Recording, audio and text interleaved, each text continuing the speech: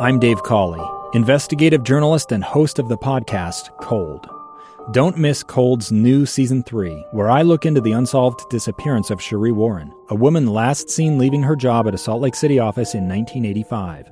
Police cast suspicion on Sheree's estranged husband and boyfriend, but never made any arrests or recovered Sheree's remains. Find Cold Season 3, The Search for Sheree, anywhere you get your podcasts. Inside Sources. Inside Sources. On KSL News Radio 102.7 FM and 1160 AM. Welcome back to Inside Sources here on KSL News Radio. I'm your guest host, Lee Lonsberry. I'm excited about this next segment for a lot of reasons. I'm going to tell you, first and foremost, because we're going to talk about the fair again. I know we spent some time on the fair yesterday, but we've got an authority on all things fair right now. We have a board member of the Utah State Fair, the great Utah State Fair, in Wade Garrett. Wade, sir, how you doing? Good, Lee. How are you today, my friend? Not bad. Look at us, man. We're on the radio together. Hey, that's kind of cool. You know, who'd ever thought this? Kind of cool. Listen, let's tell folks how you and I know each other. Mr. Garrett here is a former staffer for Congressman Jason Chaffetz. I am currently working for Congressman Rob Bishop, and am here just guest hosting on request to KSL. And so he and I cross paths quite often in our professional lives. And I think let me just put this out there. I think we're like friends, right? I would call us friends, yes. I'm glad that you consider me a friend, Lee. So look at us. It's made my day. All right. Well, you're getting a hug next time I see you. Wade, after working for Congressman Chaffetz, went on. He's now Director of Public Policy at the Utah Farm Bureau. And most recently, are you the newest board member? Yeah, I would be then. Well, Kerry Gibson, I guess, would technically be the newest board member. You are one of the newest board members of the great Utah State Fair. How'd you get mixed up with the fair? Our good governor requested that I replace someone that departed the board. It is appointed. There's several different ways to be appointed, but the governor has a few seats, and so Mr. Herbert's office called and asked if I would sit in one of those seats. Now, did they when they thought of you, were they thinking of like a state fair performer or someone who could kind of like keep it organized? Are you a bearded lady type, or are you a pencil pusher? Lee, you know me well enough. I want you to guess which I would be. Very good. Listen, tell us what folks can expect, because I'll tell you what, the Great Utah State Fair has some steep competition this weekend. We earlier talked to Paul Nelson, who's talking to the smart folks in Salt Lake City working on transportation. You're up against your competition this week is the Vans Park Series Men's Tour. Tony Hawk's involved in that. He's a superstar. You're up against Fan X. That's some kind of thing where they wear costumes downtown. And we have the 95th birthday of the president of the LDS Church, Russell M. Nelson. You also have the Greek Festival. What is it about the State Fair that makes folks want to go attend that in the face of all this competition? Well, I don't know. Do you have your costume for the Fan X is my first question. So there's so much going on down here, and it runs for the next 10 days. Opening the day started out some great events. You may not know this, but the Vans is right outside the fair park, is where they're holding their world-class event down here. So that's a skateboarding thing, right? That's skateboarding? Yeah, the skateboarding event is down here. But there's so much going on. It's everything you'd expect in a typical fair, from handicrafts to animal displays to rodeos. There's going to be a great rodeo starting tomorrow, going 3 nights down here. There's just something for everybody literally down here, and for the whole family. So, I mean, I think maybe you could take in all of Salt Lake this weekend, and we can all do it together. 4-H going to hold the livestock auctions? So that'll be next Saturday. But okay. Yes, there'll be a livestock auction. We'd love everybody to come on down to a week from this Saturday. It's kind of the culmination of a fair, but yeah, we're excited about the junior livestock auction, and you and I have talked before, Lee. My kids are heavily involved in that, and one of my true passions of the fair.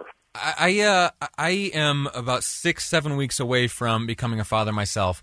I have always admired 4-H. I have always admired the children I see tending the animals at the fair, and I it's an admirable thing. I think it teaches discipline and responsibility. Those are all just assumptions I've made. I don't have any kids of my own, but is that accurate? It's a good thing for children?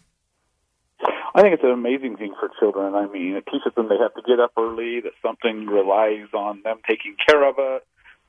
It teaches them responsibility, and just like some sports do, it teaches them how to win and how to lose. It just all the important life lessons. The experts are now starting to call those soft skills. I used to just always call life, but they now call those soft skills that kids can learn from being able to participate in the 4-H and FFA programs. There's just no other way that you learn those in life. And there's some real hard reality at the end of it all. So a child raises a steer or a lamb, and then the auction happens. And then what happens after the auction? So the auction, many of the animals are then harvested and consumed, which, as I teach my children, there is no greater honor than to be able to raise food for one's table, as we all know. And as you know me well, Lee, I like to eat, and most people seem to. So we teach the kids that piece of it too, but it's an important piece of the circle of life, if you want to refer to Lion King, and they get to participate and take very good care of that animal and see it fulfill its full purpose. So it's a life lesson that I think is important for those kids as well as all the rest that we talked about. Do you remember the first time you had a conversation along these lines with your child, that the animal that they loved, maybe even gave a name and raised for a season, would in fulfilling its purpose be harvested, as you phrased it? Yeah, I do, and my wife claims that I raised my kids cold because they were just like, well, then they'd been raised eating the meat products, and we're like, well, I hope it's as good as the steak we just had today. So not all kids respond that way, but my children have over the years. Yeah. But yes, I remember those conversations with all of my children, and they just understand that that's very much part of it. And we're in the agriculture business. I mean, my family is a sixth-generation farm family from here in Utah, and we've been in that business for generations. So I think it's important that all people understand that. Yeah, it's an admirable operation your family runs. Thank you, and sorry for this tangent. I didn't mean to get you on here giving me lessons on how to raise my yet-to-be-born child. I'm grateful to you for doing it either way. What else can folks plan on enjoying at this state fair? We got 4-H next Saturday. We've got the Demolition Derby on the 14th. When's the skateboard stuff happening? So that starts tomorrow and Saturday as well. And it's going on down here, and it's a event separate from the fair, but It's held right next door at the fair parks. But that's Friday and Saturday, so yeah, come and enjoy both is what we'd love people to do. Yeah. And then there's been some extreme dog stunt shows going on today. The Utah Own Rodeo. There's the Monster Truck Insanity on September 15th. Hold on a second, there are monster trucks? Yeah, there'll be monster trucks on the 15th down here. Prince Royce, Old Dominion, Fortner are all going to be performing. Yeah, you got music? We've got music. Everything except for the fair, we're going to have down here. There's Barnyard Friends, where kids can come and learn about animals and ag life. It's just an amazing exhibit that has been greatly expanded this year, so people can learn some about what you and I were just talking about where their food comes from and how it's raised, and hands-on with the animals. What's it cost folks to get in? You had to ask me that because I just realized that wasn't on the paper, Lee. But I believe General Admission tickets are $6 off of theirs. Well, I'll tell you what. The UtahStateFair.com. That's where all the info is. We send folks there. They can learn about ticket prices there. But whatever the price, it's worth the money. It's worth the money, and you can find lots of good discounts going on. September 9th is a family day where kids under 13 get in for $2 off. There's different coupons around town, and going to Utah State Fair, you can get in and come on down, and it is well worth your admission. And, for example, if you come down to this great rodeo we're going to have, if you buy the rodeo ticket, you get into the fair for free that day. So very cool.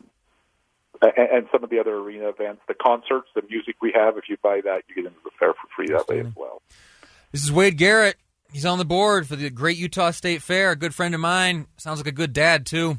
Wade, I'm grateful to you. Thanks for talking to me. You bet. And if you need more help raising your kid, just let me know. You are the example which I will follow.